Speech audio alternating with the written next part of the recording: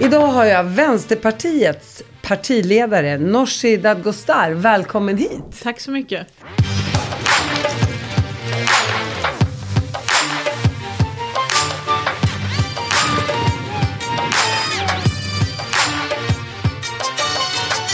Det känns extra härligt att uttala ditt både för- och efternamn. Det är inte så ofta man har en invandrarkvinna som är partiledare för ett svenskt parti. Mm. Vad säger du om det? Katten bland hermelinerna. Ja, men känner du att det är speciellt eller känns det som att, nej men vadå, jag känner mig som alla andra? Både och. Jag tror jag känner mig ändå som alla andra. Men alla ser ju att mina föräldrar är födda utomlands. Ja. Men finns det inte någon stolthet i att äntligen så lyckas en invandrarkvinna ta sig så långt inom politiken?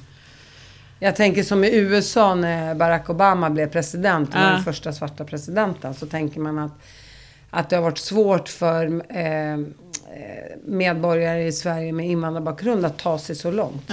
I den hierarkin så att säga, för det är ju en form av hierarki även inom politiken. Jag tycker det är viktigt att du som litet barn som har föräldrar med liksom utom svensk bakgrund kan se personer i ledande positioner som är likadana som en själv.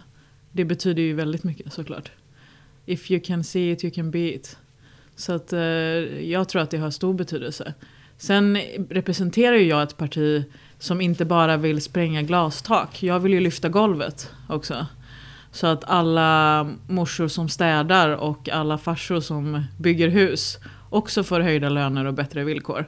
Så det kan inte bara handla om alla som får synas på tv, utan också alla utanför måste få det bättre. Liksom. Men jag tänker att många svenskar med invandrarbakgrund, om man generaliserar, vilket man egentligen inte ska göra, har ju en sämre ekonomi än många med en svensk bakgrund. Och att man ser det i Nooshi som en form av idol eller en känsla av att men där kan jag stå en vacker dag. Mm. Att du breddar ju vägen för många andra, tänker jag. Nej, men jag tycker det är viktigt att det syns att Sverige är ett land med massa olika människor. Och vi får också vara med och bestämma. Så att det är klart det spelar roll, absolut. Och att det märks och syns. Har du fått höra frågan förut så att säga? Inte så ofta som jag trodde att jag skulle få höra frågan faktiskt. Det känns som att folk är ändå vana lite mer än när jag växte upp, tror jag. Vid att personer med invandrarbakgrund har alla möjliga jobb. Det tycker jag ändå, att det har skett en ändring. Men visst, några har ju ställt den frågan. Sen är jag liksom själv född i Sverige. Så jag känner ju mig som person väldigt svensk. Men jag tycker det är viktigt att alla ungar men också äldre ser att vi är ett land som består av många olika personer. Ryan Reynolds here from Mint Mobile. With the price of just about everything going up during inflation, we thought we'd bring our prices down. So to help us, we brought in a reverse auctioneer, which is apparently a thing.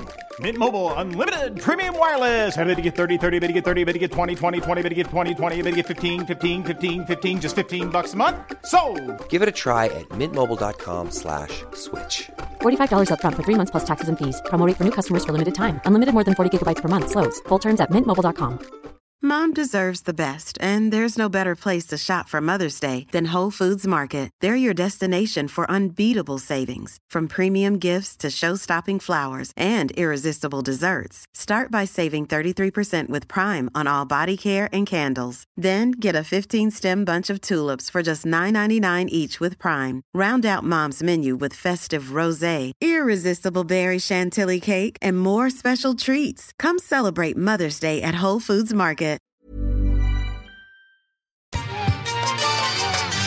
Berätta om din bakgrund, för du är ju då inte svensk. Även fast Tack, du är väldigt svensk. Men mina föräldrar kom ju hit mitten av 80-talet, för de flydde från Iran. Och det är ju många andra i Sverige som har gjort det också. På grund av det som hände i Iran i slutet av 70-talet. Det var stora utrensningar av vänsteraktivister, framförallt från universiteten till exempel. Och det slutade med att de hamnade i Skåne. Och min mamma var faktiskt gravid under den här tiden. Och jag föddes när de bodde på ett flyktingboende. Och jag föddes på ett sjukhus i Ängelholm. Vi blev inte kvar så länge just där utan flyttade till Norrköping. Som jag minns som en väldigt härlig tid. Alltså vi hade ett väldigt starkt välfärdssamhälle i Sverige i slutet av 80-talet. Det var enkelt att hitta ett bra boende. Vi hade någon liten gräsplätt där utanför. Vi hade själva inte så mycket pengar alls. Så vi hade så här 5-6 möbler hemma. Kunde knappt betala för utlandssamtal. Men det kändes ju inte så mycket. Därför att det var ett så starkt samhälle utanför på något sätt. Förskolan låg nära. Man fick mycket hjälp. Det var mycket förskolepedagoger som liksom upprätthöll kontakten med mina föräldrar. Det var väldigt bra kvalitet. Man fick liksom hjälp och stöd med mycket. Och det var väldigt lätt att i den tryggheten etablera sig på arbetsmarknaden. Också alltså, det här var ju när jag var ung, så att det är sånt som mina föräldrar berättar för mig.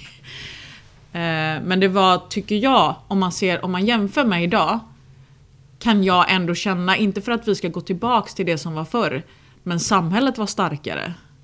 Det fanns en tid i Sverige där samhället var starkare, där vi var mer jämlika, där jag gick i samma förskola som en person som var direktör eller som hade ett mycket finare jobb än vad mina föräldrar hade. Det var ett mycket mer sammanhållet Sverige. Vi hade till exempel en av världens mest jämlika skolor under den tiden. Och jag menar att det har hänt något som är negativt i Sverige med det. Att samhället har rustats ner och försvagats. Vad tycker du om integrationen om du jämför med den då, när du växte upp i Sverige, och idag? Jag tycker samtidigt det är säkert många saker som har förbättrats för att man lär sig med tiden. Alltså vi fick igenom svenska dag 1 till exempel. Jag tror inte ens att det riktigt fanns SFI förut. Men å andra sidan kom man ju snabbt in på arbetsmarknaden och kunde träna upp språket på det sättet. Så jag tycker i grund och botten betyder stark integration för mig en väldigt stark arbetsmarknad som suger in människor in i jobb snabbt. En bostadsmarknad där det finns mycket bostäder som är lätta att söka och få. Liksom. Så att det är ju väldigt, de här starka välfärdssystemen som vi har är ju en bra integrationsmotor. Det kände ju vi i alla fall liksom också. Eller en väldigt jämlik skola tror jag är väldigt bra. Du träffar andra elever, liksom alla möjliga. Liksom, barnen kommer snabbt in i samhället och så. Men tänker inte du, alltså, jag kan ju tänka sådär, det låter så fint när man tänker som du säger, att det ska vara lika för alla och samma sjukvård och alltihopa. Men så tänker jag så här, jag är själv uppvuxen på 80-talet som du är, jag är några år äldre. Invandringen från det att jag var 8 år till att jag var 13, det hände jättemycket på 5-6 år. Och jag skulle vilja säga att då fanns det fritidsgårdar och det fanns öppet hus och man kunde göra saker på eftermiddagarna. Idag när ungdomarna bara hänger och flänger på tunnelbanor och allt vad det är, så finns det inte samma framtidstro, framtidshopp som det fanns på den tiden. Så jag kan verkligen känna igen mig i vad du säger. Samtidigt vet man ju att även om man då ska integrera många invandrare i svenska områden, så vet man, det har man ju sett förut, att många svenskar har flyttat därifrån. Så även om känslan av att nej, men nu ska vi i alla fall köra en kvotering här, eller vad man nu ändå tycker man ska göra för att man på något sätt ska integrera och så vidare, så är det inte alltid så att samhället i sig accepterar den förändringen, även fast politiker och regeringen vill uppnå det. Jag tror bara att grunden i det är på något sätt att får du väldigt stora ekonomiska liksom, klyftor mellan människor. Några blir väldigt fattiga, andra är väldigt rika. Då kommer vi få kulturella förändringar också i och med det på något sätt. Alltså då blir det så här, då vill de som är däremellan, de känner så här, jag vill inte hamna längst ner. Och bli stressade över det på något sätt. Och då blir det fina och fula områden, tycker jag. När man får så stora ekonomiska skillnader. Det är någonting med det att jag tycker liksom när du bygger många bostäder, det finns liksom överallt. Då, jag tycker till exempel man ska bygga hyresrätter över hela Stockholm. Då får ju inte du de här fina och fula områdena eller den här stressen över att trilla ner och bli superfattig. Det är någonting där kulturellt också, det ser man i USA. Hur mycket den här känslan av att jag måste stampa på någon annan för att ta mig upp. Jag vill ta bort hela stegen. Liksom, riv bort stegen, bygg upp golvet så att det kommer ända upp i taket så alla kan stå på det. Så det är, Jag tycker att samtidigt, för mig är det starka samhället att vi får en stark utjämning däremellan. Det ska inte finnas några fina och fula områden. Men jag tycker att jag tycker själv att det låter väldigt bra. Men samtidigt så har ju människor olika förutsättningar också när de kommer till Sverige. Jag menar, många är analfabeter, många kommer med 4 fruar och 25 barn. Jag säger detsamma. Men i alla fall, vi är 9 syskon själva. Jag menar, jag är uppvuxen i en socialbidragsfamilj liksom. Det var inte så att mina föräldrar gjorde egentligen, när jag tänker tillbaka på det, någon effort på att integrera oss heller. Så någonstans här, det är så jäkla lätt ibland att bara skylla på det svenska samhället. Och då kan man ju se till många persiska familjer, du är ju själv iranier, som verkligen har pushat sina barn hemifrån. Att plugga, ta sig dit ni kommer, ni måste jobba dubbelt så hårt än en svensk för att ta er dit ni vill. Du känner säkert igen det här, det jag säger till dig. Vi har kommit till Sverige. Sverige är ändå, som du säger själv, på 80-talet. För alla pratar om the American dream. Jag brukar säga it's the Swedish dream. Och vad jag tycker är positivt i Sverige, om du tittar på alla gymnasieskolor, så är det många, mina barn går ju på Karlssons skola till exempel. Och då är det inte längre var du bor för att gå i skolan. Utan då är det så här, vem fick bästa betyget får välja den bästa skolan. Så det spelar ingen roll om du bor i Rinkeby, Botkyrka eller på Östermalm. Utan den som har presterat bäst kommer till den bästa skolan på gymnasiet. Det handlar inte längre om vem har den bästa lönen i hemmet. Det här har jag diskuterat med många i min närhet. Att oberoende ekonomisk bakgrund och var människor bor, så är det konkurrensprincipen som gäller. Och det visar ju varför det är mer blandat på gymnasiet. Till exempel på Östra Real, där det kommer elever från förorterna. Det är det jag tycker är bra.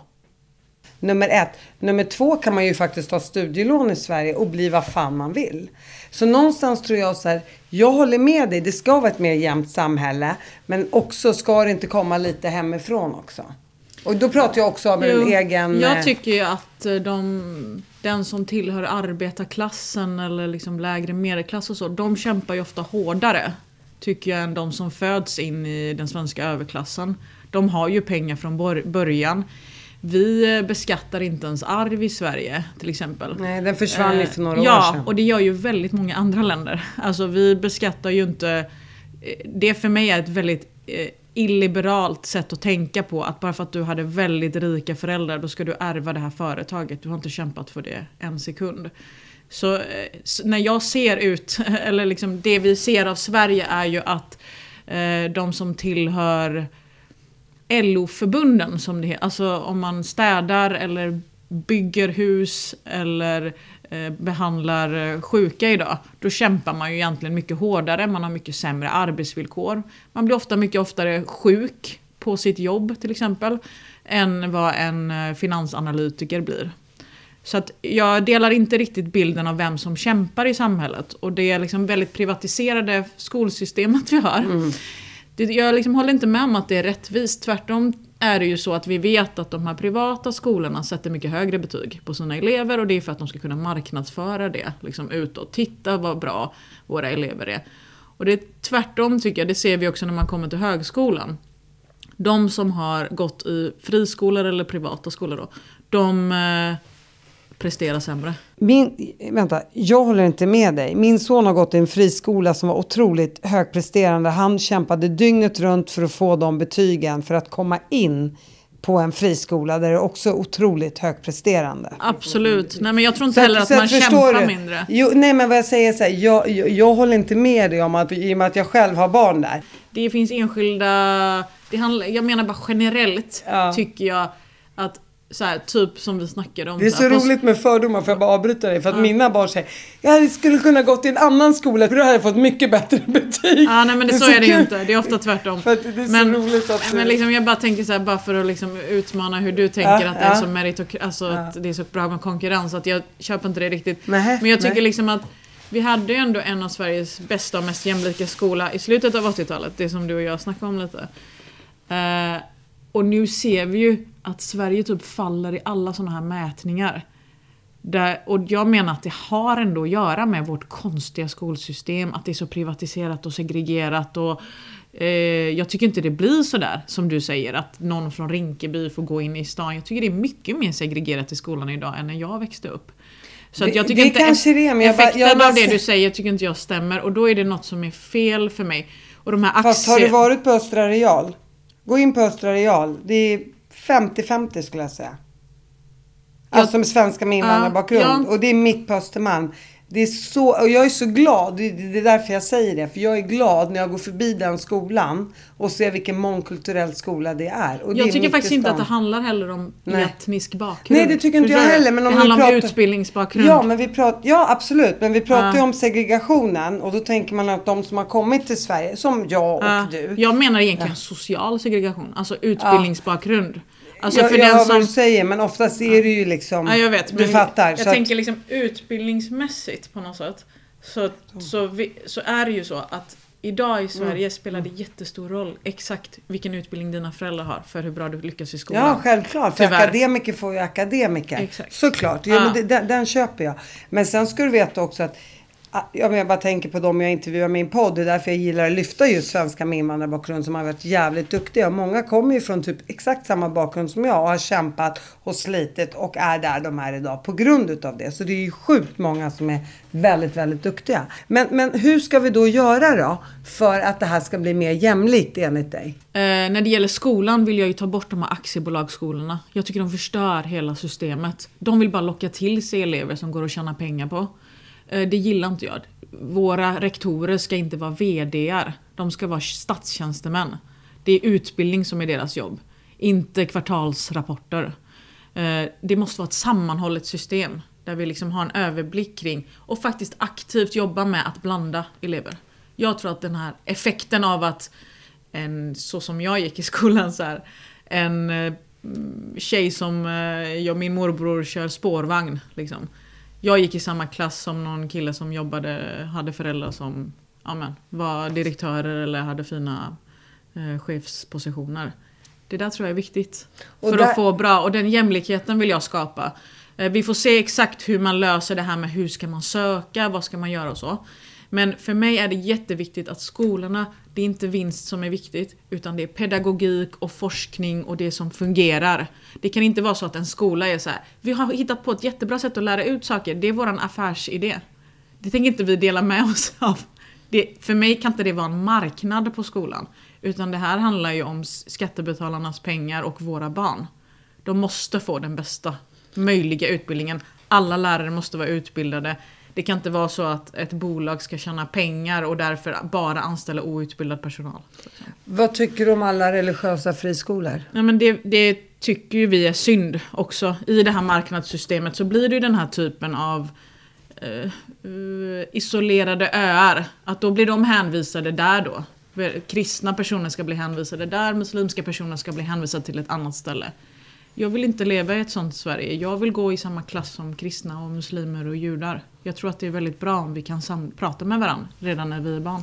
Och det är det jag tänker då när jag går förbi då en gymnasieskola, att det är väldigt, vad härligt, här ser man en somalier slöja och där som går jämte en svensk, som går jämte en kurd och iranier. Jag tycker det är kul, jag känner liksom, jag blir glad i själen när jag ser att den integrationen finns på den gymnasieskolan som jag går förbi. Vi vill samma sak någonstans. Du växte upp i Norrköping. Dina föräldrar började snabbt jobba, kan jag tänka mig, i svenska samhället. Ni är ju iranier, tänkte jag säga. Fördomar. Men i alla fall. Blev du politiskt engagerad i tidig ålder? Nej, men vi flyttade ganska snabbt till Göteborg. För min mamma kom in på vårdhögskolan där. Och jag blev engagerad 99 när jag var 14 år i Vänsterpartiets ungdomsförbund. Dels var det under 90-talet, om du minns, väldigt stora nedskärningar. Så jag såg ju på min mamma, hon jobbade på hemtjänsten där under 90-talet. Hon blev så pressad och det var mycket sämre scheman och färre personer skulle göra mer i hemtjänsten. Så hon slutade jobba där, hon klarade inte av det.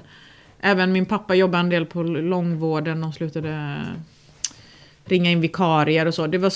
Det påverkade mig en del. Plus att jag blev feminist där i slutet av 90-talet. Jag läste Fittstim och lyssnade på Gudrun. Fittstim, jag bara, det lät Men det är så här jätterolig Vad sa du?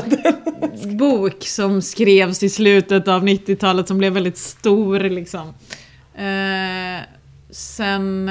Du kände av orättvisorna i samhället helt det enkelt. tycker jag. Och jag kände det som ung tjej tror jag. På högstadiet. Att vi behöver rättvisa här mellan könen också. Det var någon gång på gymnastiken till exempel. Tjejerna fick kolla på med aerobics. Och så skulle killarna få spela fotboll. Då kände man så här. Lite gammaldags ändå att hålla på så här. Jag vill också spela fotboll. Ja men lite liksom. Det är inget fel på aerobics. Men liksom. Okay, jag har ändå, inte varit med om det. Men jag tycker ändå man kanske lite löjligt att dela upp på det sättet. Men, det var, men då var du politiskt aktiv redan på högstadiet? Ja, då gick jag ju med. Exakt. Och blev det. Och det var jättekul. Gå med vänster, man fick sova över på kursgårdar och prata med folk om olika politiska frågor, lära sig saker och så. Så jag tyckte det var väldigt kul. Och så började du gymnasiet?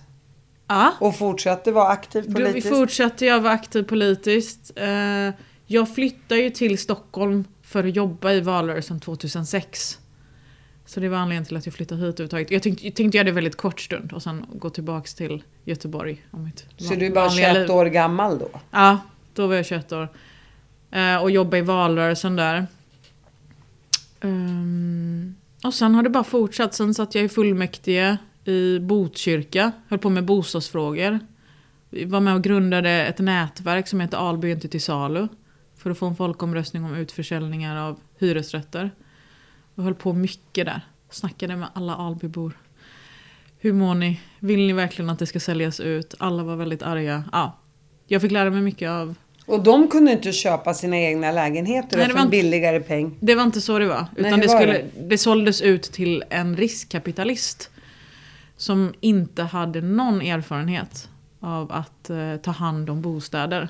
Och det gjorde också att de blev väldigt nedgångna.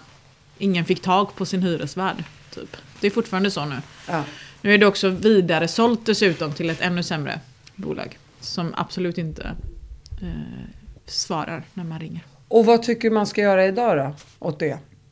Ska staten köpa tillbaka de här lägenheterna? Det är en bra fråga. Egentligen, kommunen skulle inte ha sålt det.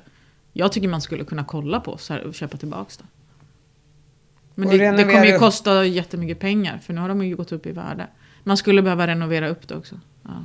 Men det såg jag ju i Gränby i Uppsala som är en förort i Uppsala. Där renoverar de ju lägenheter och helt plötsligt gick en 2 upp. Alltså på 40-50 kvadrat. Ja, det är sjukt. Upp från 7-8 tusen till 12 000. Och det vill vi ändra på. Hur har folk råd att leva undrar jag? Nej, men då bryr de sig inte, för många av dem i just Gränby lever då kanske på socialbidrag. Så att då betalar ju SOS i alla fall deras hyra. Jag tror att det framförallt beror på bostadsbristen också. Alltså ingen kan flytta därifrån. Så de utnyttjar ju... Alltså bostadsbristen är jättebra för vissa personer i samhället.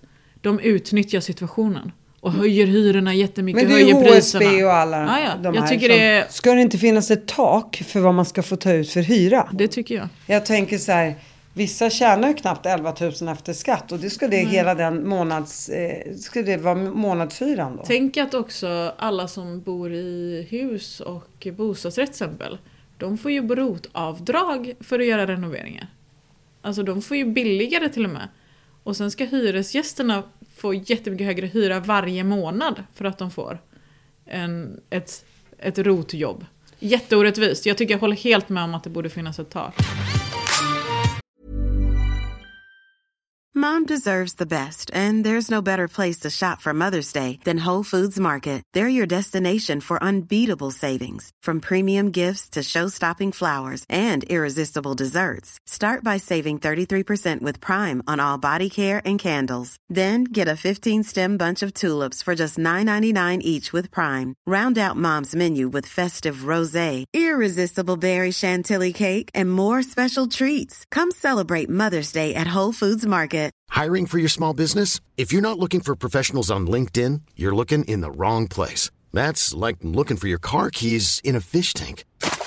LinkedIn helps you hire professionals you can't find anywhere else, even those who aren't actively searching for a new job but might be open to the perfect role. In a given month, over 70% of LinkedIn users don't even visit other leading job sites. So start looking in the right place. With LinkedIn, you can hire professionals like a professional. Post your free job on linkedin.com/people today.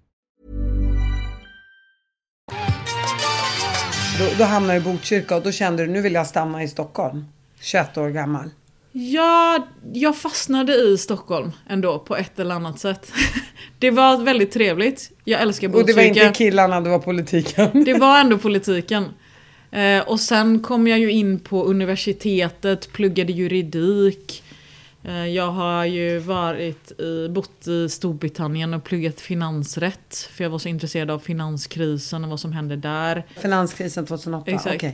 Ja men precis, och jag var med i valrörelsen efter det och höll på med Albin till salu. Så att jag blev kvar i Stockholm och åkte inte tillbaka till Göteborg. Jag åker tillbaka på jular och somrar och så. Och sen fortsätter du inom politiken. Sen nu har det ju gått 14 år sedan 2006 då kan man ju säga. Ja, det känns jättesjukt. Och på 14 år har du ju suttit i riksdagen. Jag har suttit i riksdagen sedan 2014. Då höll jag också på med bostadsfrågor. Så det blev väldigt mycket bostadsfrågor för mig i det politiska jag hållit på med. Och efter det så har jag hållit på med det som heter socialförsäkringsfrågor. Alltså pensioner, sjukpenning, föräldraförsäkring och sånt.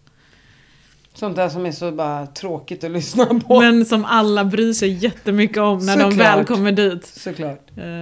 Och behöver prata med Försäkringskassan. Och sen klättrar du vidare på stegen. Sen blev jag vice ordförande för Vänsterpartiet för 2 år sedan nu. Det var i en valrörelse, ja. Eller och då är det Jonas som väljer in dig? Eller Jonas som... Nej, det är partistyrelsen som väljer. Då har vi liksom... Berätta hur du väljs in, för det är inte alla som vet det. Nej, vi har ju en styrelse för hela Vänsterpartiet Sverige. Liksom. Och den väljs av en kongress som är medlemmar från hela Sverige som samlas. Och då väljer de en styrelse och det är personer från hela Sverige också. Vi är en ganska stor styrelse med personer som verkligen representerar alla möjliga delar av Sverige. Och de väljer i sin tur sen en vice partiordförande. Partiordföranden väljs också av kongressen, men den som är vice väljs av partistyrelsen. Nu blev det ändå komplicerat. Ja, men det är härligt med komplikationer tänkte jag säga. och sen så väljer då Jonas Sjöstedt att avgå och så blir du partiledare nu i november. Ja. För Vänsterpartiet. Stämmer. Är det inte lite nu som att vinna typ Miss Universum fast inom politiken tänker jag? Eller en Oscar inom filmbranschen? Det känns inte som att vinna högsta vinsten någonstans, tänker jag. Det som är skillnaden ändå, jag tycker att det är oerhört spännande att göra det. Det som är skillnaden är att det är nu jobbet börjar. Du är the boss nu liksom det är nu jag har allt ansvar, det är nu jag måste åka runt i hela Sverige och prata med alla. Det är nu verkligen jag ska göra jobbet. Så det är inte slut här. Nej, annars tänker jag, om man vinner något så kan det vara så här: gött, jag har jobbat så mycket, nu är jag framme liksom. Men nu känns det som att nu fortsätter jag, men nu är det ännu viktigare och större. Ja, men det är som med Miss Universe. Och så ska de åka runt ett år och ta hand om fattiga människor. Jo, det är sant. Men för dem känns det nästan som att de får sin största grej precis där. Ja, men jag tänker det ändå.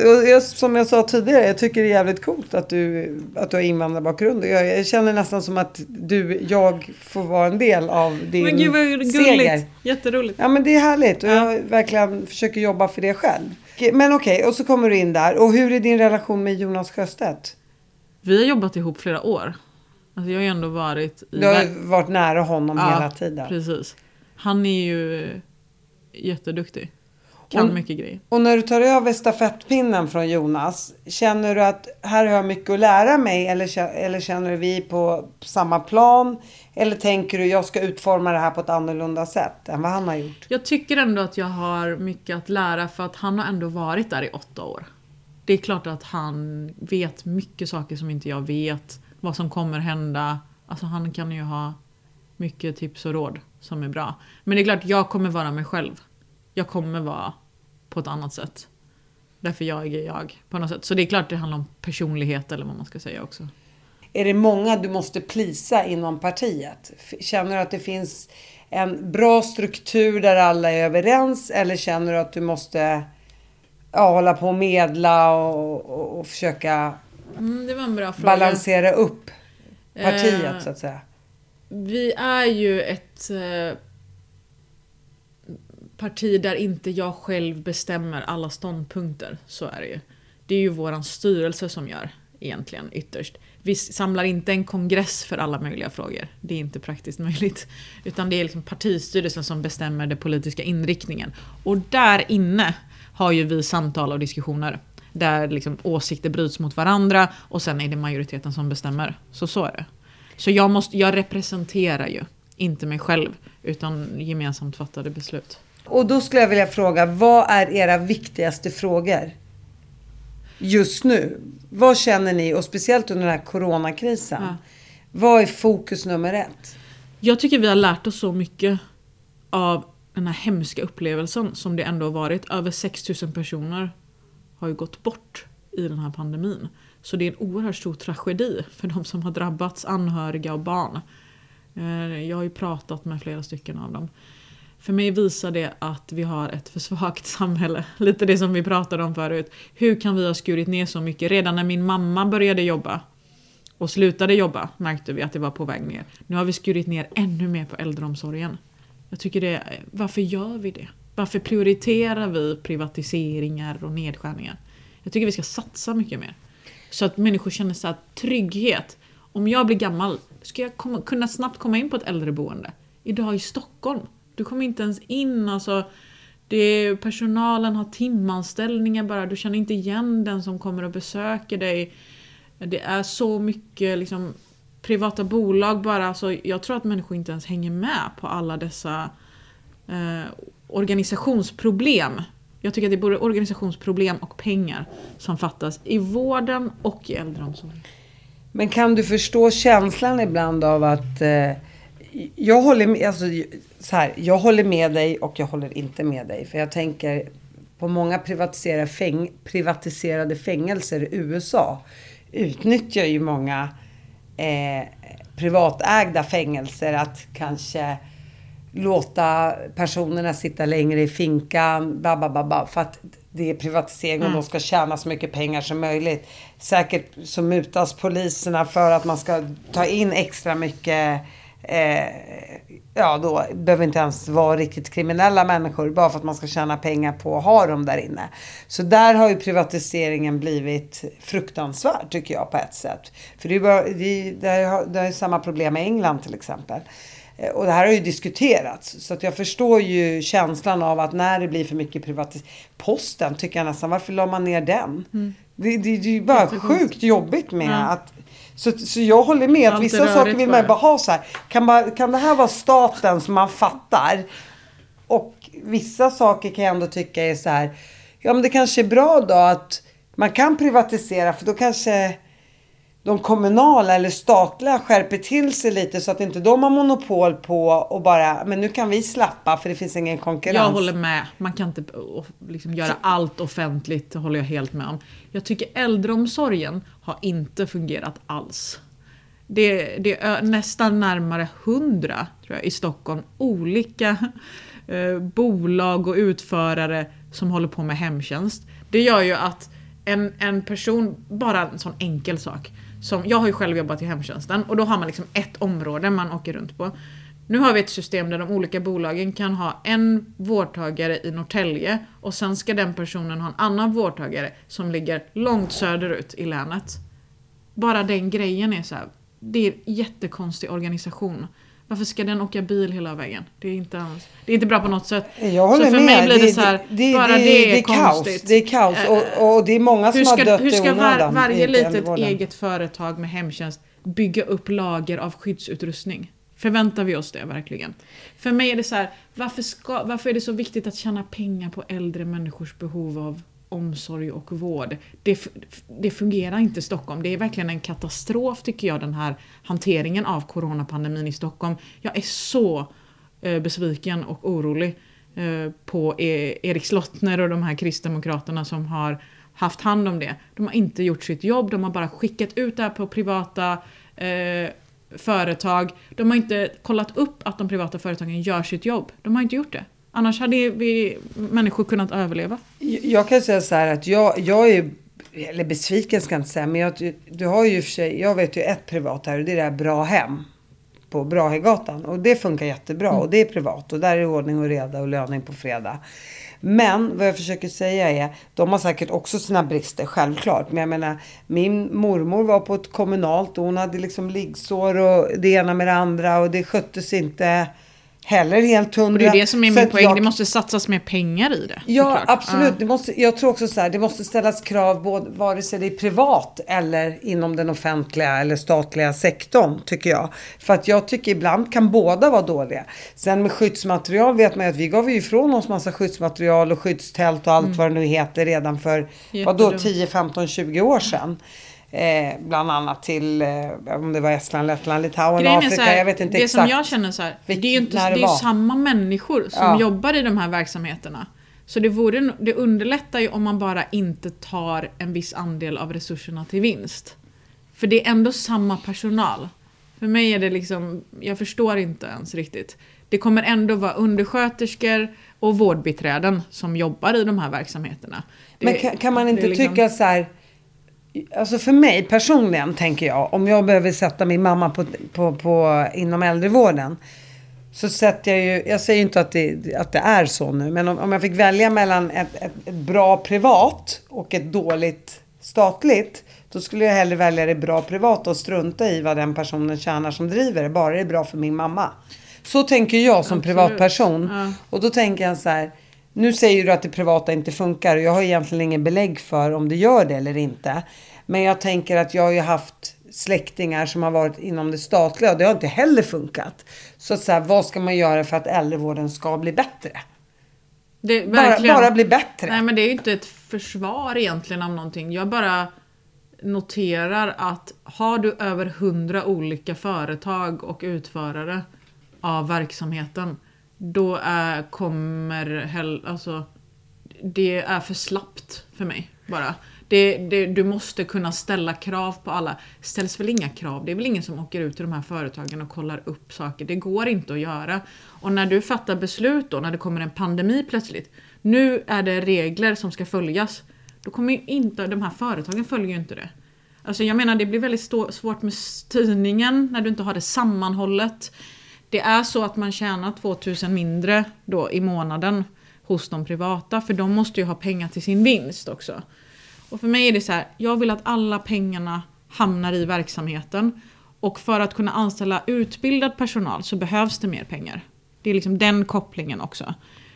Jag tycker att det är bra om det finns utbildning om man ska ta hand om äldre. Men kan man inte kräva det av en privat då? Ni får ge exakt samma löner som de statliga. Och det ska vara utbildad personal då till exempel. Men om vi tar arbetsförmedlingen då, tycker du den funkar? Nej, den är ju sönderprivatiserad. Så den funkar ju inte. Ja, men har den, jag tänker så här, där har jag också, vi är 300 kusiner, så jag har ju människor i varenda område i hela det här landet. De har jobbat inom arbetsförmedlingen redan på 90-talet, 2000-talet. Arbetsförmedlingen har inte funkat, det är ingen som lyssnar på varandra i den där hierarkin heller. Nej, sen vet inte jag hur sönderprivatiserad arbetsförmedlingen är. De har ju lagt ut väldigt mycket på privata också. Så redan... Nu har de gjort det. Ja, men nu gör de det. Men vi kritiserade ju även det som är nu egentligen. Att det var för mycket utlagt på alla. Vad vill ni göra med arbetsförmedlingen? Och det stora problemet med arbetsförmedlingen är ju att de har ju inte själva jobb som de skapar och ger till människor. Utan det de kan göra är ju att ge utbildning och praktik. Och det sjuka är ju att det är så här under 10% av de arbetslösa som får något av det idag. Det är så men du få. hör ju. Det är vansinnigt och det är där det brister. Vi måste ju ge människor åtgärder på riktigt. Alltså utbildning och stöd på olika sätt för att kunna praktisera. Hur ska man annars gå vidare? Idag blir det bara det här, sök 10 jobb om dagen. Exakt. Och så skickar man så här, en person som är outbildad ska skicka ansökningar till läkartjänster. Och så bara för att de fortfarande ska få det här bidraget. Och så visar de att de söker. Exakt, jag tycker det är jag hjälpte personligen typ 5 syriska flyktingar att få hjälp. Jag är ju typ bättre än arbetsförmedlaren. Och då är jag privatperson. Jag tycker det de ska ha är ju att kunna erbjuda sånt. Så mycket pengar som läggs på arbetsförmedlingen och det funkar liksom inte. Det är det som är faktiskt problemet. Att de har dragit ner så mycket på det. Och privatiserat det tycker jag för mycket. Så att vi vet inte vad... Liksom vilket ben ni ska stå på. Jag vet inte varför man inte bygger ut så här utbildningsplatser så att man kan bli hänvisad till det. Men gud vad bra. Du har jobbat i restaurangkök förut. Då ska du få en påbyggnadsutbildning här på 1 år. Så att du direkt kan komma ut. Det är sånt där jag saknar. Liksom direkt in i åtgärd. Jaha, då ger vi dig... Grejen är att Arbetsförmedlingen är ju den som betalar om man praktiserar till exempel. Det är inte arbetsgivaren som gör det. Så det måste man ju satsa pengar på. Om man drar ner väldigt mycket på det här med arbetsmarknadspolitiken, då finns det ju inga pengar till praktik. Så då står man där. Och då tycker jag att högersidan i politiken, då gör de som du sa, lite, det är ditt eget fel att du inte fixar ett jobb. Nu får du söka 10 om dagen så kommer du få ett. Och så söker man så här, civilingenjör, läkare, så har man inte ens utbildning till det. Nej, men vad jag försöker säga är att jag vet ju själv de som går och söker. Att du säger, ja men om du bara söker 10 jobb i månaden och inte får det, då får du fortsätta ha det här bidraget. Och jag tycker man ska få utbildning istället. Liksom. Ja, det har ju den här Peabs grundare gjort, tror jag. Han har väl byggt något så här bygggymnasium eller någonting någonstans. Okay. Jag hör så här små ord och så plockar jag upp det till min egen story. Men jag tror att det är så. Där han satsar på många ungdomar att få direkta arbetsutbildningar. Skolan är inte till för alla. Där man då inom byggbranschen lär sig... Man blir utbildad inom bygga. Jag känner inte till det, men själva... och det låter bra, tycker jag. Jag tänkte, hela byggbranschen har ju också lärlingssystem. Så hela byggbranschen är ju ganska bra på det där faktiskt. Att man kan bli lärling och komma in på jobbet och så. Men så det borde man... Jag tycker till exempel så här. Om en kommun ska bygga någonting, varför ställer de inte krav i upphandlingen på att ni ska ha lärlingar i ert bygge? Men sen är det så här, tror jag. Arbetslösheten, den är på 10% i Sverige idag. Jag har aldrig varit med om att det har varit så hög arbetslöshet. Också, ja, det är också coronan, det håller jag med om. Men inte bara. Utan i Sverige har ju högre arbetslöshet idag än vad vi hade när du och jag växte upp. Så är det ju. Och det handlar faktiskt om politik. Det är som du säger, vissa är lata, vissa gör inte saker, vissa söker inte för mycket och så. Men i grund och botten är det inte så att plötsligt har 10% blivit väldigt mycket latare i Sverige. Det är liksom, den kopplingen finns inte, utan det är politiken som inte skapar tillräckligt många arbeten. Vad säger du till Stefan Löfven? Han är ju sosse. Han gör många saker fel. Jag tycker han måste skapa fler arbeten. Investera mer i att bygga bostäder då. Det är jättestor bostadsbrist. För några veckor sedan så har de upp 8000 byggnadsarbetare. Varför det? Varför går inte vi in och investerar i att bygga dels fler skolor och så kommer behövas. Framförallt fler hyresrätter till exempel i Stockholm. Varför gör vi inte stora investeringar på så här, mer räls till exempel? Så att de här gruvorna i Norrland kan köra sin järnmalm genom Sverige. Varför gör vi inte så här framåtsyftande satsningar på ny elteknik eller miljöteknik? Jag tycker det finns ingen framåtanda och vision för att faktiskt få full sysselsättning och få människor in i nya arbeten. Utan då blir det den här diskussionen. Har du sökt de här små diskussionerna? Jo, men det finns ju ingen jobb att söka. I grunden är det som jag tror är det viktiga. Men vill inte både Moderaterna, Folkpartiet, Sossarna, Vänsterpartiet, vill inte alla att folk ska ha arbeten? Nej, det vill de inte. Men jag tänker så här... De vill inte det. Det är därför de fokuserar på hur många du har sökt och så vidare. Annars hade ju folk haft jobb. Men så här har det varit i alla år på Arbetsförmedlingen. Alltså sen jag var 18 år gammal. Men det har inte varit 10% arbetslöshet. Nej, det har det inte. Men nu är det ju corona också. Det får man inte glömma. Jag menar, alla mina vänner restaurangägare, de har ju permitterat och jag håller med. kickat jättemånga. Men innan corona var det också 7-8%. Ja, det kanske det var. Jag har inte den sifferkollen. Och liksom, när du och jag växte upp delvis då var det så full sysselsättning. Alltså då var det ju det. Då var det ju bara de som bytte jobb ibland. Och då är det för att samhället måste satsa pengar. Och det gör inte samhället. Och varför gör inte regeringen det? Det är det jag undrar. Jättebra, därför att de har en ideologi som är till höger. De tror inte på att samhället ska investera. Utan de har en annan sätt att tänka på ekonomi. De tycker så här. Om det blir jätteattraktivt att vara rik. Det är därför de har tagit bort arvsskatt och allt det här. Fast det var vi sossarna som gjorde det. Ja, men precis. Sossarna är också till höger om mig. Så att, jag bara tänkte, det var väl inte Moderaterna. Men det är ju framförallt liksom en högeridé det här. Om det blir jätteattraktivt att vara rik, så då ska vi ta bort alla skatter för dem. De ska inte behöva betala sina räkningar, avdrag bara för dem. Då kanske de samlar ihop mycket pengar och investerar i bra saker. Och om vi gör det väldigt oattraktivt att vara sjuk och arbetslös, då kanske de tar sig ur sin situation. Så det är liksom motsatt incitament för den som inte har pengar. Då ska vi trycka ner dem så mycket som möjligt så att de kämpar sig igenom och tar ett jobb. Den ideologin som de jobbar med nu, den fungerar överhuvudtaget inte. Och det är den vi har jobbat med, tycker jag, i 20-30 år. Gör det så attraktivt som möjligt att vara rik, gör det så oattraktivt som möjligt att inte ha pengar. Och det ska lösa sig. För problemet är, de rika investerar inte, de samlar pengar själva på hög. Och en person som inte har ett jobb kan inte få ett jobb som inte finns. Så det är det jag menar. Jag skulle vilja egentligen att vi ändrar lite skattesystem så att de absolut rikaste betalar mer och att vi som samhälle skapar jobben. Liksom. Alltså, det är rätt lustigt hur du pratar. För skulle jag ta hit en entreprenör så säger de att de satsar jättemycket pengar på startups. Jag kan ta hit Gunilla von Platen eller alla som jag har haft här i podden. Så säger de... Jag är väldigt för det, att man investerar i saker som ger nya jobb. Exakt. Och alla de här företagarna har flera tusen anställda. Och de säger ju det att problemet är att jag skulle kunna anställa fler, men det är jävligt dyrt att anställa folk. Nu tjänar ju de väldigt mycket pengar också, så att så här, då kan jag kan känna så här, men fan, så länge du är miljardär så är det väl jävligt bra i alla fall. Det är väl soft att du har pengar och du har skapat 3000 jobb.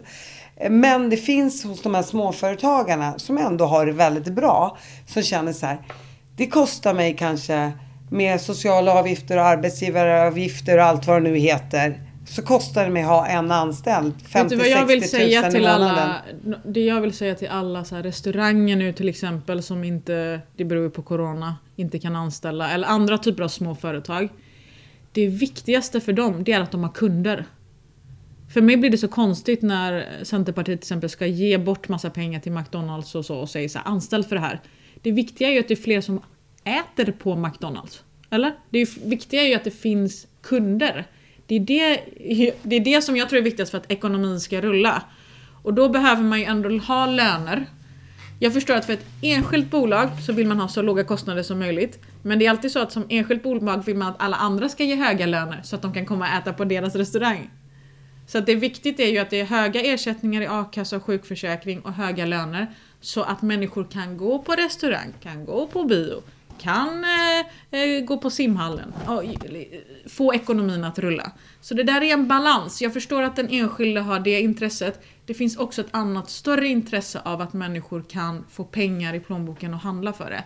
Så att ekonomin går runt. Jo, men förstår du vad jag menar? Många av de här företagarna tycker så här, vad fan, vi betalar sjukt mycket skatt när vi har ett företag och ett bolag. Ja, vi tjänar pengar. Men det är också jävligt dyrt att ha anställda. Och skulle jag ha suttit en moderat här, så skulle den genast ha sagt till dig då så här, att men vadå, ni vill ju dra ner arbetsveckan till färre timmar i veckan än 40 timmar. Vi är ju de som verkligen satsar på företag och för att småföretaget ska kunna satsa på att ha fler anställda i vår business. Och skulle jag sätta hit de här riktiga entreprenörerna, så skulle de alla säga, men vad pratar de om? Vi satsar på 3000 nya techbolag. Jag tycker det är jättebra. Förstår du vad jag menar? Ja, alltså, jag vill verkligen göra skillnad också på det. företag och företag. Problemet idag vi ser i ekonomin, det är att de företag som satsar på nya saker.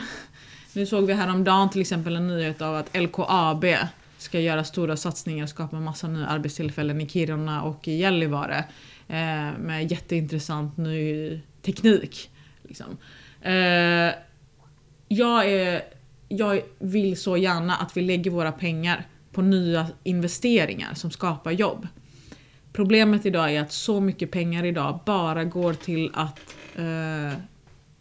få upp värdet på aktier och fastigheter. Det är så mycket resurser idag som läggs på hög och bara går till att driva upp priserna på våra hus idag. Det är därför, om man ser historiskt, så är det så. Det kommer inte kännas för den enskilda företagen. Historiskt är det så. Vi har för låga investeringar i ekonomin. Generellt. Och då är det faktiskt framför allt de offentliga investeringarna. Förut hade vi också större offentliga investeringar. Så vi pratar inte om privata investerarna? De också. För de har jag pratat med sig att de investerar överallt. Det är jättebra. Jag skulle vilja att de investerade ännu mer. Därför arbetslösheten är fortfarande för hög. Jag vill att de ska investera ännu mer. Men problemet de vill ju ha utbildad personal då till exempel. Exakt. Och hur får man det? Ja. Det måste ju vara offentliga investeringar. Eller hur? Det är vi som har hand om utbildningssystemet. Men vad gör vi för att skolorna ska bli bättre då i Sverige? Exakt. Hur ska vi satsa på fritidsgårdar? Exakt. På att folk ska kunna ha en bra sysselsättning på teater. Jag menar, jag gick i skolan på 90-talet och då kommer inte ihåg om det var sossarna eller moderaterna i vilket skifte det var, vem som styrde vad. Men helt plötsligt hade de inte råd att betala vår teater som vi gick på eftermiddagarna. Det var ju 30 invandrarbarn i den teatergruppen som fick bort barn från gator och torg och kriminalitet. Hur kan man säga att vi har inte råd att satsa på det här? Nej, jag tycker det är det som är absurt, att de företagen som satsar, de är ju beroende av offentliga satsningar. På utbildningssystemet, också faktiskt på så här infrastruktur och sånt.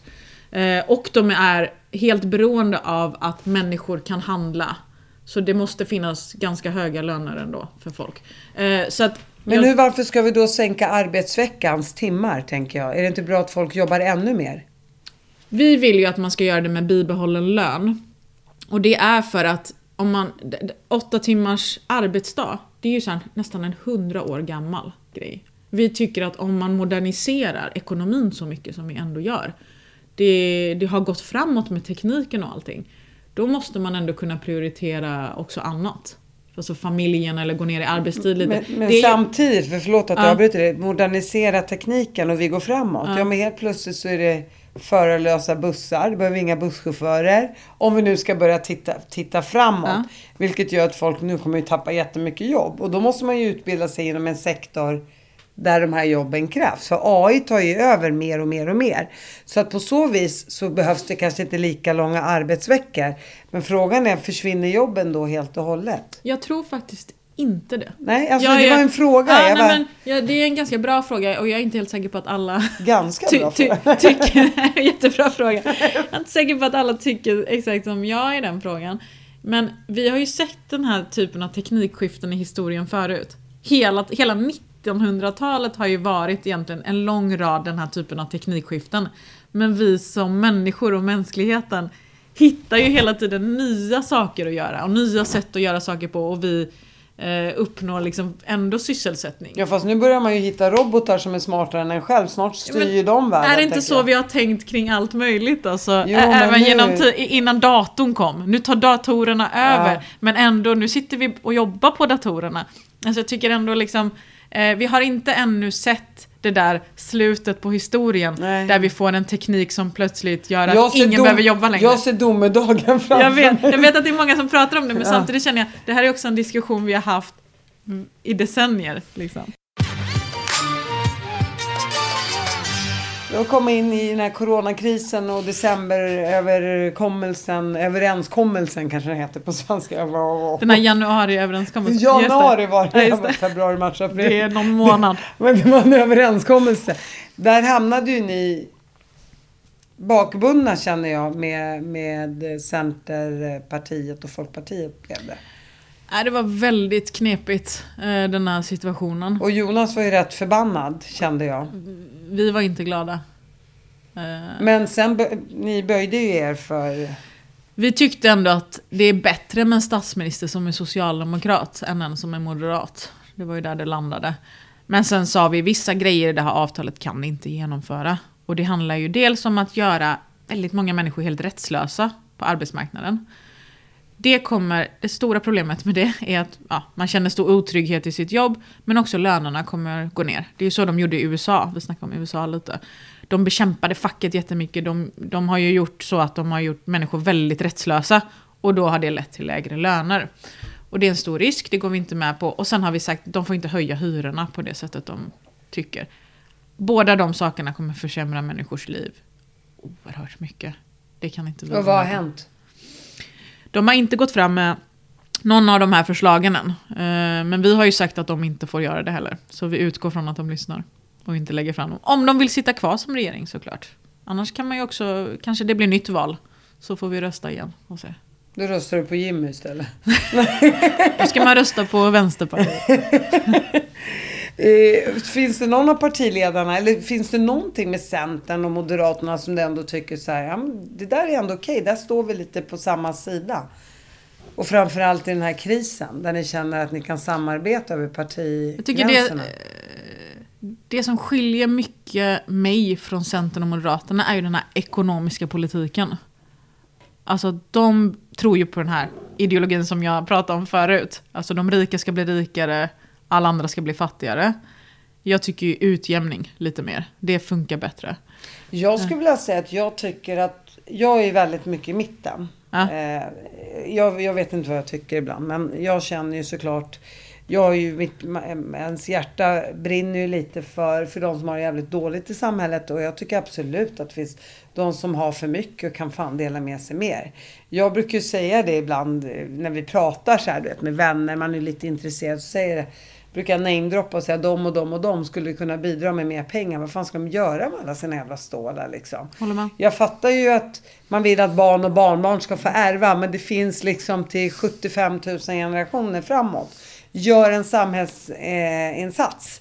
Sen finns det faktiskt väldigt många som gör en samhällsinsats och verkligen driver samhällsfrågorna och vad kan man kalla de här för, de här hjärtfrågorna som fattigdom och utanförskap. Det finns ju många frivilliga organisationer idag som många liksom på högersidan också har skapat. Allt ifrån Berättarministeriet till mycket annat än man satsar på Karolinska. Eller det finns ju många privata donationer också. Det får man inte glömma. Men med det sagt så finns det väldigt många som skulle kunna göra mycket, mycket, mycket mer. Och man får inte glömma, och det drar jag faktiskt väldigt ofta upp, att den generösaste personen är inte den som sitter på mest stålar, utan det är ju Kerstin i Spånga som har 1000 spänn över till att leva på, som betalar den där extra 10 kronan eller 20 kronorna för någon som har det sämre. Jag tycker också att det är bra att det får man inte glömma. Ja, absolut. Ja. Och jag är så mycket för att man ska hjälpas åt, men jag kan inte tänka mig att något parti egentligen vill att folk ska sitta hemma och rulla tummarna så att samhället stannar. Det känns ju ändå som att Centern och Folkpartiet och jag är varken centerpartist eller folkpartist, men jag bara säger det känns ju ändå som att de vill skapa en större medelklass i det svenska samhället. Det känns ju inte som att de vill göra de absolut rikaste rikare och de som sitter i förorten och inte har en spänn fattigare. Den känslan får inte jag i alla fall. Nej, men det är nog. Men den får du. Jag ser ju att det är det de gör. Alltså Centerpartiet, Liberalerna hänger ju ofta bara på, tycker jag. Det blir lite så. De pinpointar ju nästan, de sänkte nu värnskatten, och det är ju Sveriges miljonärskatt. Det är ju bara för de absolut rikaste. Men tog de inte bort den förut så införde de aldrig in den igen? Var det inte så det var? Nej, utan de tog bort den. Det var Liberalernas viktigaste fråga, att få bort värnskatten. Och det är ju bara för Sveriges typ 300 000 miljonärer. De rikaste i samhället. Är det så många miljonärer i Sverige? 300 000? Jag tror att det är någonting sånt. Men inte det är ganska mycket på en population på 10 miljoner, tänker jag? Jag vet inte om det är. Jag ska inte svära på den siffran. Men det är de som tjänar absolut toppskatten är ju den. Så de fast riktar ju ofta in sig. Jag vet att den togs bort någon gång för många, många år sedan. Och sen kanske, men den i alla fall infördes den inte. Eller vad säger ni? Vad tror ni om det? Inte värnskatten. Jag tror att du tänker på en annan skatt. Det är något med värnskatten. Den har funnits sedan 90-talet. Jo, men sen togs den bort om det var i någon kris som den togs bort, och sen har den inte införts igen. Alltså vi kan klippa bort det här såklart. Den togs in i en kris. Alltså den togs in under 90-talskrisen. För att man sa det var någonting med den där. Och sen så blev den kvar liksom, även efter krisen. Och nu tog Folkpartiet bort den. Och Centern brinner ju också för det här som sin stora fråga. Och Centern tycker jag väldigt ofta hamnar i att det är de med mycket kapital. Det är där det är. Mitt problem är lite att den som föds med mycket pengar från början, det är det som tycker jag blir orättvist, den får det ganska bra enligt Centern och Liberalerna, medan den som kämpar och sliter och jobbar varje dag kommer aldrig upp i det där. Men ändå visste du att jag har en statistik på att 9 av 10 miljonärer är self-made. Så den stämmer ju. Det skulle jag vilja se vad det betyder. Det är så. Ja. Att det är väldigt, om du tittar i samhället, de som har blivit rika. Om alla, Spotify, Daniel Ek, jag kan Klarna-killarna, allihopa. Uppsala, Polen, Daniel Ek, liksom ingen var miljonär innan de började sin karriär. Så alla de här IT-miljardärerna har börjat med 0 kronor på fickan. Sen kan man ju ifrågasätta hur mycket skatt det är som betalas. Ja, precis, det kan man ju säga. Men det som är skillnaden, tror jag, liksom mellan mig och högerpartierna när det gäller företag och innovationer och så, det är att jag tror att det blir många fler företag och innovationer om samhället samarbetar med näringslivet och med alla människor. Alltså om vi gör det tillsammans. 100%. För mig jag tycker att i Sverige till exempel så har ju vi jättestora framgångsrika företag som vi tillsammans har, tycker jag, varit del i och byggt upp. Det är liksom Skanska och alla de här stora byggbolagen. Varför finns de? Jo, för att vi byggde ett miljonprogram i Sverige med statliga medel. Det skapade liksom de här stora företagen. Varför har IKEA blivit så stort? Hade väl inte blivit så stort om inte vi hade byggt 1 miljon bostäder som svenska folket skulle inreda. Alltså, hade det inte varit för de stora statliga investeringarna, hade inte ASEA och all elektrifiering startat. Jag tänker all Pharmacia till exempel. Det hade ju aldrig funnits om inte det offentliga hade byggt ut vården på det sätt vi har gjort. Fast å andra sidan, sen är ju alla lägenheter beroende av att IKEA ska finnas för att man ska kunna få sin säng billigt till exempel. Men hade du frågat Ingvar Kamprad, var ju han förbannad för att han var ju tvungen att bygga utomlands för han tyckte att det blev för höga skatter att ha IKEA i Sverige till exempel. Vilket är konstigt att Nederländerna har 0 skatt. Det tycker jag är ett problem för hela EU. För börjar vi gå mot 0 skatt, då kommer inte IKEA att finnas längre. Därför då hade aldrig miljonprogrammet byggts.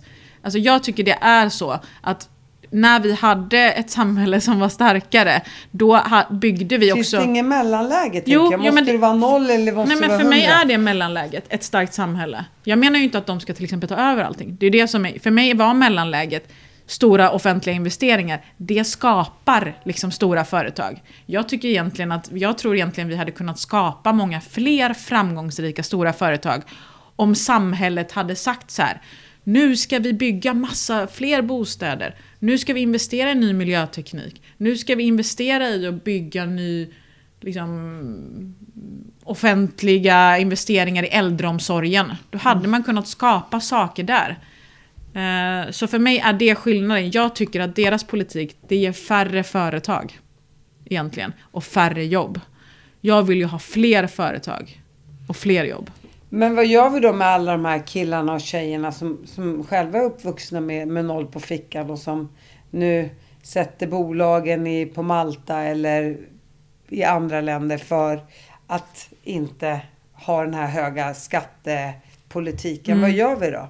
Vi måste jobba mycket mer mot skatteflykt. Och det här är bra. För att det här höll jag på med precis.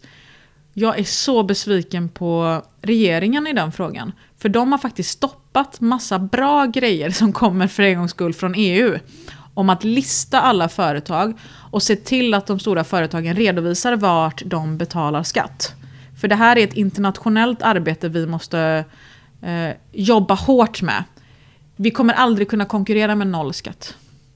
Du vet, Bettina, vi måste ha skatt för att kunna finansiera. Men kan ni tänka er att sänka skatten då? Men, så att det blir men hur ska vi konkurrera med 0 skatt? Alltså Nederländerna har 0. Malta har... Alltså, hur klarar de sig undrar jag? Ja, nej, men det är en jättebra fråga. Irland hade ju en sån situation också att de går mot 0. Jag tycker inte, det är inte bra samhällen. Då riskerar vi att bli u-länder allihop. Vi måste samarbeta kring det. Regeringen har stoppat förslag på EU-nivå för att företag ska redovisa internationellt vart de betalar skatt och se till att de här skatteparadisländerna, de får inte ha sådana låga skatter. Så det där är jättebra och viktig fråga. Men då är min fråga, skulle man kunna sänka skatten så pass mycket att alla tänker, ja men nu känns det okej att betala skatten i Sverige? Eller tycker du fortfarande man ska ha de höga skatterna man har? Jag tycker inte att vi har så höga skatter. Det beror på om man tycker att det finns utbildad personal för företagen. Har vi det? Har vi tillräckligt bra motorvägar och tillräckligt mycket tåg? Jag tänkte med coronakrisen nu. Vad händer? Hur går... Jag har ju haft massa artister här som har beklagat sig över inställda föreställningar. Människor har blivit av med massa jobb. Hur känner ni att vi har hanterat krisen och vad ska vi göra så att folk inte... Ja, men människor har också avlidit och blivit av med sina jobb och artister. Så vi har ju väldigt stora problem. För mig visar det bara att vi behöver satsa mer. Till exempel på äldreomsorgen. Men varför har vi till exempel en karensdag? Du vet det här att första dagen man är sjuk så får man inga pengar. Ta bort det till exempel. Alltså mycket så här, tycker jag vissa grejer i våra system och i våran offentliga trygghet. Jag tänker mer så här, vad ska vi göra akut nu med coronakrisen? Ska vi öppna upp samhällena? Ska vi fortsätta ha dem nedstängda? Folk tar livet av sig, folk har depressioner, de knaprar lyckopiller. Vad gör vi? Samtidigt som det dör folk såklart, så att det är hemskt. Vi behöver ju bekämpa viruset. Det viktiga är att det försvinner. Jag är så trött på det. Så för mig är det så här viktigt att vi har åtgärder som faktiskt ser till att vi får bort det här viruset.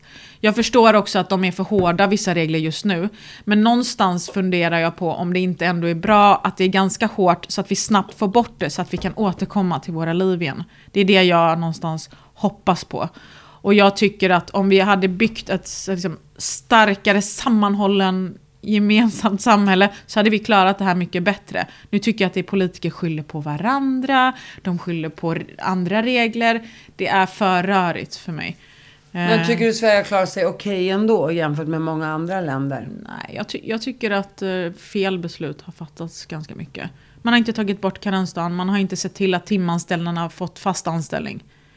Det är det här med timanställningar gör att du får inga pengar när du blir sjuk. Så då kanske du går till jobbet fast du är sjuk. Hur gör vi med alla inom sjukvården som nu bara hoppar av och hamnar i depressioner för att de orkar inte jobba 12,5 timmars pass? Varför dubblar man inte bara lönen för alla inom sjukvården till exempel de här månaderna? Varför ökar vi inte lönen för sjukvårdspersonal? Ja, eller bara dubbla dem så att de känner att det är okej att gå till jobbet. Nu vet jag inte exakt. Vad skönt att vi håller med varandra. Vi håller helt med varandra. Mer pengar till sjukvården. Mer pengar till sjukvården, det är faktiskt sant. Och jag vill bara avsluta med att säga, du har en 1-årig dotter bor på Liljeholmen. Trivs du där? Jättetrevligt. Bland bananerna. Ja, men Stockholm är också trevligt. Ja, visst. Tack för att du kom hit, Nooshi. Tack.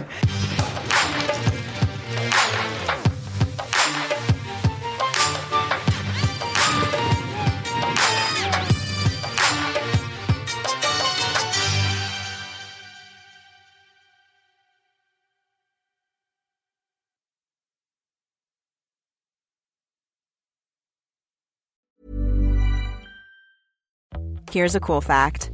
A crocodile can't stick out its tongue. Another cool fact, you can get short-term health insurance for a month or just under a year in some states. United Healthcare short-term insurance plans are designed for people who are between jobs, coming off their parents' plan, or turning a side hustle into a full-time gig. Underwritten by Golden Rule Insurance Company, they offer flexible, budget-friendly coverage with access to a nationwide network of doctors and hospitals. Get more cool facts about United Healthcare short-term plans at uh1.com. Mom deserves the best, and there's no better place to shop for Mother's Day than Whole Foods Market. They're your destination for unbeatable savings, from premium gifts to show-stopping flowers and irresistible desserts. Start by saving 33% with Prime on all body care and candles. Then get a 15-stem bunch of tulips for just $9.99 each with Prime. Round out Mom's menu with festive rosé, irresistible berry chantilly cake, and more special treats. Come celebrate Mother's Day at Whole Foods Market.